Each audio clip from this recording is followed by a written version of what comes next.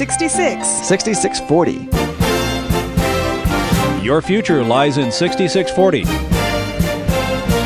66 books by 40 authors, and yet we now discover it's an integrated message system from outside our time domain. Welcome to 6640, the ministry outreach of Koinonia House and Koinonia Institute. Today's Bible teacher is Chuck Missler, connecting the Bible to your life and the world around you. In today's study, Chuck begins his teaching on the book of 2 Chronicles, chapters 24 through 28.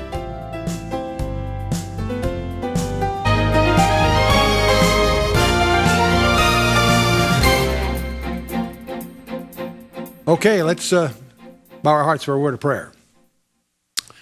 Father, we just thank you for your word. We thank you for this time and opportunity where we can meet safely and to study your word. We pray you'd open our hearts and lives to this opportunity, Father. We pray that through all of this we might grow in grace and knowledge of our Lord and Savior, Jesus Christ, in whose name we do pray. Amen. Well, we're studying the book of 2 Chronicles. And this session is going to address chapters 24 through 28. In 1st and 2nd Chronicles, of course, 1st Chronicles had the genealogies all the way from Adam to the end of the exile. 1st Chronicles, first 9 chapters. Then the rest of 1st Chronicles was all about the reign of David. In 2nd Chronicles, we had the first 9 chapters about the reign of Solomon. And then we had the Civil War and the Davidic dynasty. The books of 1st and 2nd Kings, Samuel and Kings, focus on the history, the political history. 1st and 2nd Chronicles will focus on the religious history of the southern kingdom. That is the primary focus, because the real subject here is the Davidic dynasty. And if you remember our timeline from learning the Bible in 24 hours, we obviously had from Samuel through Saul, David, Solomon, and then the split, then the civil war between the southern kingdom, Judah, northern kingdom, Israel.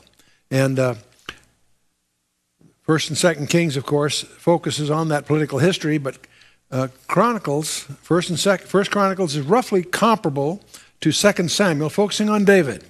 2nd Chronicles taking it from Solomon on. And of course, we are well into the period of 2nd Chronicles. I know this would be hard to read. We don't have to read all the detailed names, but a lot of confusion may have occurred with some of the names because as we look at Judah, the southern kingdom, and Israel, their kings went from bad to worse. In Judah, they had a few good ones, about 5 really outstanding ones. But from 931 to about 721, the northern kingdom will cease to exist. And the southern kingdom will go into captivity, but with a commitment by God that after 70 years they'd return, not because they deserve it, but because of his commitment to David. But one reason I wanted to portray all of this is not to confuse. We have a Jehoram in both Judah and Israel, that is both the southern and northern kingdom. And we also have an Azariah in both places, and they're almost contemporaneous. Many people get confused because many of these names sound similar and are held by many different people. We try to keep that straight as we go. Now, we're going to encounter, before this evening's over, a daughter of one of the really bad guys in the northern kingdom, a guy by the name of Ahab, who married Jezebel. And they have a daughter by the name of Athaliah. And she's going to be a piece of work, believe me. So we'll talk about her later tonight. But going through the Davidic dynasty itself that we've been focusing on, they had 5 good guys. Many of them were bad. Some of them were okay. But there are 5 that you do want to note are outstanding. Asa, Jehoshaphat, Joash, and then Hezekiah and Josiah. Hezekiah being probably the prince of the bunch. But last time we reviewed Jehoshaphat through Ahaziah and Athaliah. And the family of Athaliah is quite the line of Judah, of course, goes David, Solomon, Abijah, Asa, Jehoshaphat, Jehoram. But over in the northern kingdom, under Omri, he had a son by the name of Ahab who married a Phoenician gal by the name of Jezebel, who is, that's the gal that opposed Elijah, Mount Carmel, all of that. They had a daughter that was very much an echo of Jezebel by the name of Athaliah. And she marries Jehoram of Judah, and that creates all kinds of problems. Jehoram had 6 other brothers, but anyway, she ends up causing all kinds of trouble. Daughter of Ahab and Jezebel. When Jehoram was 32, he succeeded to the throne. Athaliah became then the queen of Judah, in a sense, and she will take the throne. Many people are shocked to discover that there was a gal on the throne of David for 6 years and did a lot of trouble. And the first recorded act of Jehoram's reign was that he murdered his 6 younger brothers. But this gal, after 8 years of royal life, she became a widow, and her son Ahaziah, who was then 22, ascended to his father's throne. She ends up murdering her grandchildren, among other things. Within 1 year, the young king was slain by Jehu, along with the brother of Ahaziah and their sons. She then destroyed, or tried to destroy, I should say, all the royal seat of the house of Judah. Fortunately, one of them was hidden by her sister, strangely enough. And Joash, then just a baby, escaped by the intervention of his aunt, in effect, and was kept secreted until they were able to establish him on the throne. And but in the meantime, Athaliah herself proclaimed herself sovereign, held it for 6 years. Many people studying the Bible are shocked to discover that there was a gal, a very nasty gal, that sat on the throne of David for that length of time. And the portion of the temple was pulled down, and the material was used to structure a temple to Baal. These are dark times. But Jehoiada had married the daughter of Athaliah, Jehosheba. That's the one that hid the kid. And he gets promoted to high priest, and he is secretly faithful to the Yod-Heh-Vav-Heh, the Jehovah, or however you want to say it. And for 6 years, Joash is concealed in their apartments from the queen, who didn't know of his existence. Would not have withheld anything to make sure that was wiped out. But in the 7th year of this kid's life, a counter-revolution is effected. Athaliah is killed by avenging guards, suffering a very similar doom to her, as her mother did, Jezebel did previously.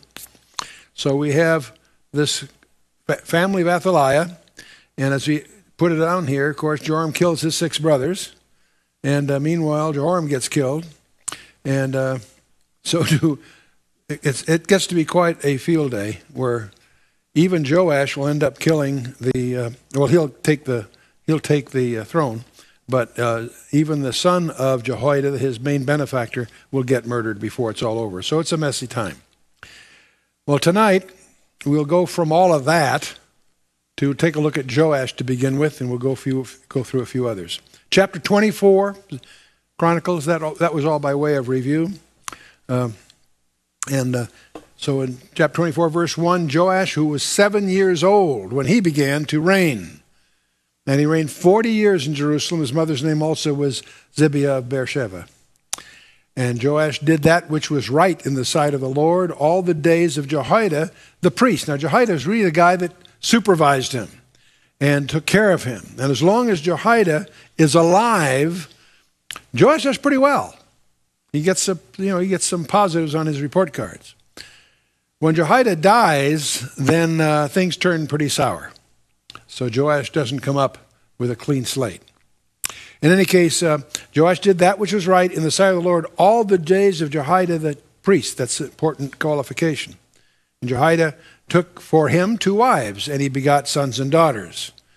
Kind of surprising in a sense, because Jehoiada was really pretty much by the book, pretty solid. But he does get 2 wives for the king, which was technically against the Torah. But nevertheless, that was a common practice. And it came to pass after this that Joash was minded to repair the house of the Lord. That's pretty impressive for this young guy. This is very positive. He gathered together the priests and the Levites and said to them, "Go out into the cities of Judah and gather all Israel money to repair the house of your God from year to year, and see that ye hasten the matter." Howbeit the Levites hastened it not. Very lenient. They're victims of the past, which has been very lenient. And the king called for Jehoiada the chief and said to him, "Why hast thou not required of the Levites to bring in out of Judah and out of Jerusalem the collection, according to the commandment of Moses, the servant of the Lord, and of the congregation of Israel for the tabernacle of witness? For the sons of Athaliah, that wicked woman, had broken up the house of God, and also all the dedicated things of the house of the Lord did they bestow on Balaam." Balaam being plural of Baals, obviously. At the king's commandment, they made a chest and set it without at the gate of the house of the Lord. You'll find many churches, now they did this to make sure there was no graft and so on. Many churches will set out what they call the chest of Joash. It's after this passage. It's a way of having a special drive for offerings or whatever. You may hear that term. Anyway, they made a proclamation through Judah and Jerusalem to bring in to the Lord the collection that Moses, the servant of God, laid upon Israel in the wilderness. And all the princes and all the people rejoiced and brought in and cast into the chest until they had made an end. And so now it came to pass that at what time the chest was brought into the king's office by the hand of the Levites, and when they saw that there was much money, the king's scribe and the high priest's officer came and emptied the chest and took it and carried it to its place again. Thus they did day by day and gathered money in abundance. So this was a working project, worked well apparently. And the king and Jehoiada gave it to such as did the work of the service of the house of the Lord, and hired masons and carpenters to repair the house of the Lord, and also such as brought iron and brass to mend the house of the Lord. So the workmen wrought, and the work was perfected by them, and they set the house of God in his state and strengthened it. So during the previous reigns, they had the places pretty much destroyed, neglected, the practices abandoned. So he's instituting a revival and getting these repairs made, raising the funds. This is very positive. Again, the chronicler is focusing on the spiritual or religious history of the southern kingdom. And so the chronicler will emphasize the faithfulness and not necessarily get into all the politics and a lot of the other background. That's why you generally want to study this in parallel with 1st and 2nd Kings, which will have a lot of other detail that the chroniclers don't really focus on. And when they had finished it, they brought the rest of the money before the king and Jehoiada, whereof were made vessels for the house of the Lord, even vessels to minister and to offer withal, and spoons and vessels and gold and silver. And they offered burnt offerings in the house of the Lord continually all the days of Jehoiada. That's the priest, not the king, the priest, because when he's going to die, it's going to turn sour. But Jehoiada waxed old and was full of days when he died. 130 years old was he when he died. And they buried him in the city of David among the kings, because he had done good in Israel, both toward God and toward his house. That will not be the case with the king, however.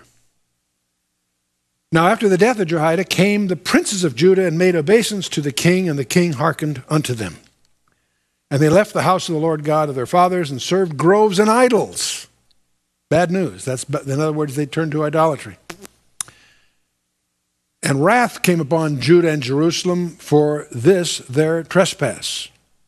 Yet he sent prophets to them, that is, God sent prophets to them, to bring them again unto the Lord.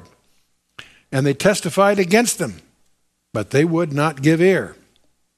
So we got a dark time coming here. And the Spirit of God came upon Zechariah, the son of Jehoiada the priest. Now get the picture. Zechariah is the son of the benefactor of the king. Jehoiada is the guy that took care of him as a kid, was his primary counselor during the good days. He has a son by the name of Zechariah, which stood above all the people and said to them, Thus saith God, why transgress ye the commandments of the Lord, that ye cannot prosper? Because ye have forsaken the Lord, he hath also forsaken you. Familiar words. Again, it almost sounds like the book of Judges again. And they conspired against him and stoned him with stones at the commandment of the king in the court of the house of the Lord. In that brief sentence that's a very disturbing thing. That the king didn't spare Zechariah, the son of his primary benefactor. He let this mob, if you will, at his encouragement, kill the son of Jehoiada. Thus Joash the king remembered not the kindness which Jehoiada his father had done to him, but slew his son. And when he died, he said, the Lord looked upon it and required it. That's what the priest said as he died. And it came to pass at the end of the year that the host of Syria came up against him. And they came to Judah and Jerusalem and destroyed all the princes of the people from among the people and sent all the spoil of them unto the king of Damascus. It's disturbing to realize how often God uses enemies as his instruments of judgment. That's what he did here. That's what he's going to do into the northern kingdom completely. And as you read this, it gets very disturbing because when I travel, one of the most common questions I get asked by audience when we have a question and answer period, we usually do, is why hasn't God judged America? Billy Graham quipped so many years ago, God doesn't judge America, he'll have to apologize to Sodom and Gomorrah. That's the same sentiment that Thomas Jefferson said back in 1781. I tremble for my country when I recall that God is just and that his justice will not sleep forever. So one of the things that some of us worry about is America ripe for judgment? The only positive we can come to is Genesis 12, verses 2 and 3. Because of our commitment. Clumsy sometimes, deceitful many times, but nevertheless a commitment of Israel's right to exist.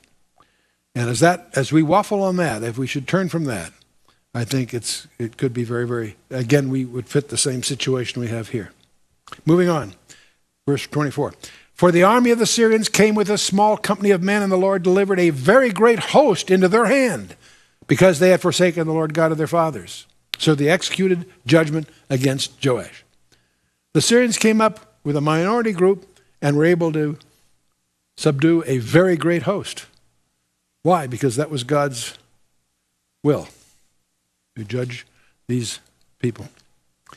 And when they were departed from him, for they left him with great diseases, his own servants conspired against him for the blood of the sons of Jehoiada the priest, and slew him on his bed, and he died. And they buried him in the city of David, but they buried him not in the sepulchres of the kings. So Jehoiada the priest was given honorable burial. Not so for Joash. Not a winner. Not a winner. And these are they that conspired against him. Zabad, the son of Shimeath, an Ammonitess, and Jehozabad, the son of Shimrith, a Moabitess.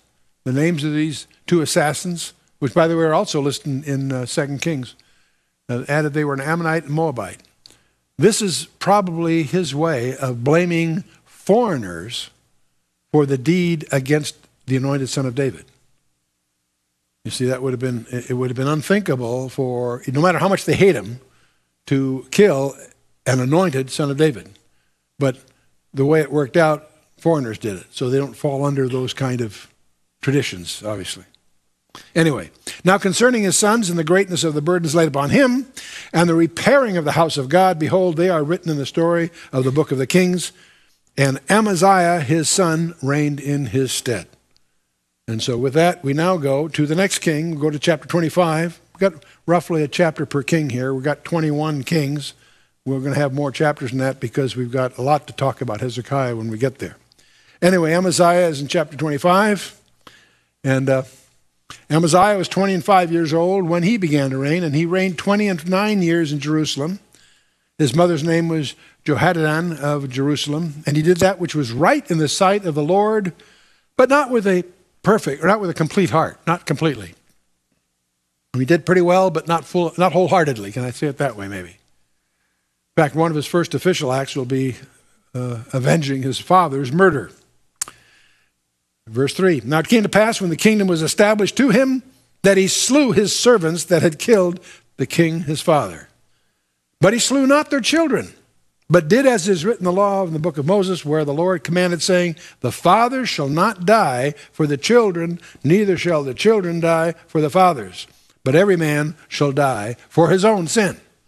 And that's in Deuteronomy 24:16. It was a basic principle. And so in that sense, he's honoring the constraints that are imposed by the Torah. So this implies he's going to turn out to be a moderately good king here. Moreover, Amaziah gathered Judah together and made them captains over the thousands and captains over the hundreds, and according to all the houses of their fathers throughout all Judah and Benjamin. And he numbered them from 20 years old and above, and found them 300,000 choice men able to go forth to war that could handle spear and shield. So he's strengthening the military here, getting it organized. He hired also 100,000 mighty men of valor out of Israel for 100 talents of silver. Now, Israel is the term here, of course, is referring to the northern kingdom. Many people get confused because the word Israel can be used for the whole nation. Here it's being used for that northern kingdom. Judah. That's why I try to use terms northern kingdom, southern kingdom to avoid confusion. The southern kingdom known as Judah, the northern kingdom known as Israel. But he hires 100,000 mercenaries, in effect, from the northern kingdom, which in many respects is a rival or a competitor for sure. But verse 7, but there came a man of God to him, saying, O king, let not the army of Israel go with thee, for the Lord is not with Israel, to wit, with all the children of Ephraim. Ephraim is the dominant factor in the northern kingdom. And the prophets are... See, Amaziah's got a strong interest in military affairs because he's raised 300,000 men, hired an additional 100,000 mercenaries. But this is virtually equivalent to an ungodly alliance because the northern kingdom was in open idolatry. And so from time to time there's peace between the two, but should never be partnership. The northern kingdom was idolatrous. They did not hold to the temple worship and the Torah. Now the southern kingdom, who theoretically did that, did it very poorly because many kings just let it abandon, as you've just seen.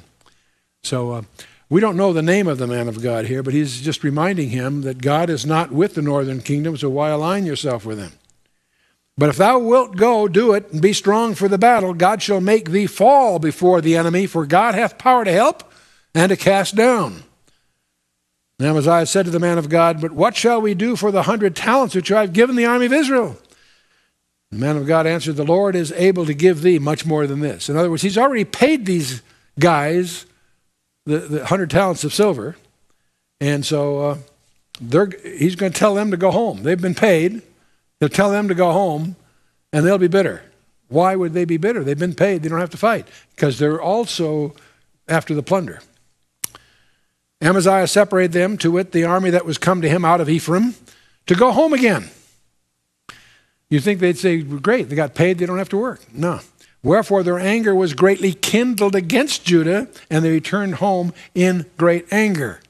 Because they've been gypped out of their plunder, in effect. Because it wasn't just the pay, it was the opportunity in battle to participate in the spoil. Amaziah strengthened himself and led forth his people and went to the valley of Salt and smote of the children of Seir 10,000. And so this is probably in the Dead Sea area, as you can probably gather. And another 10,000 left alive did the children of Judah carry away captive and brought them to the top of the rock, cast them down from the top of the rock, that they were all broken in pieces. So they took an additional 10,000 prisoners, but killed them. But the soldiers of the army which Amaziah sent back, that they should not go with him to the battle, fell upon the cities of Judah, from Samaria even to Beth-horon, and smote 3,000 of them, and took much spoil. So the frustrated Israeli troops that had been not allowed to participate in central Israel, they killed 3,000 people and took a lot of spoil. And now it came to pass after that Amaziah was come from the slaughter of the Edomites, that he brought the gods of the children of Seir and set them up to be his gods, and bowed down himself before them and burned incense to them. This is astonishing. It shows you how fickle the human heart is. Here, God gives him the victory. He didn't need this extra army that he purchased. God gave him the victory anyway. And he comes back and honors the gods of the Edomites. It's bewildering. Wherefore the anger of the Lord was kindled against Amaziah. Can you imagine?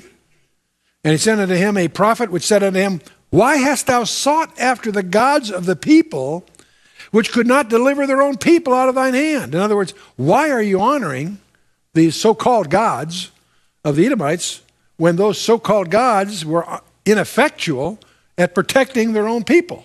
The logic is people insist upon worshiping the gods that aren't and the demons who are. It came to pass, as he talked with him, that the king said to him, Art thou made of the king's counsel? Forbear. Why shouldest thou be smitten? When the prophet forbare and said, I know that God hath determined to destroy thee because thou hast done this and hast not hearkened unto my counsel. The king was quick to threaten the man of God. And the last words of that prophet is that Amaziah would come to know God's punishment because of his rejection of his counsel. Then Amaziah, the king of Judah, took advice, sent to Joash, the son of Jehoahaz, the son of Jehu, the king of Israel, saying, Come, let us see one another face to face. So he's, in effect, ready to wage war eyeball to eyeball is really what's going on here. And Joash is going to reply to Amaziah with a little parable of his own. Now, this is the Joash, the king of Israel. There's a different Joash than we talked about a little. Again, you got these similar names. This is Joash, the king of Israel, the northern kingdom. You've been listening to 6640, the ministry outreach of Koinonia House and Koinonia Institute. Today's Bible teacher was Chuck Missler, teaching through the book of 2 Chronicles. For a complete listing of resources available, please visit khouse.org. You can also call us on 1-800-KHOUSE-1. To learn more about Koinonia Institute, visit koinoniainstitute.org. Thank you for listening to 6640 and for your continued prayerful support of this ministry.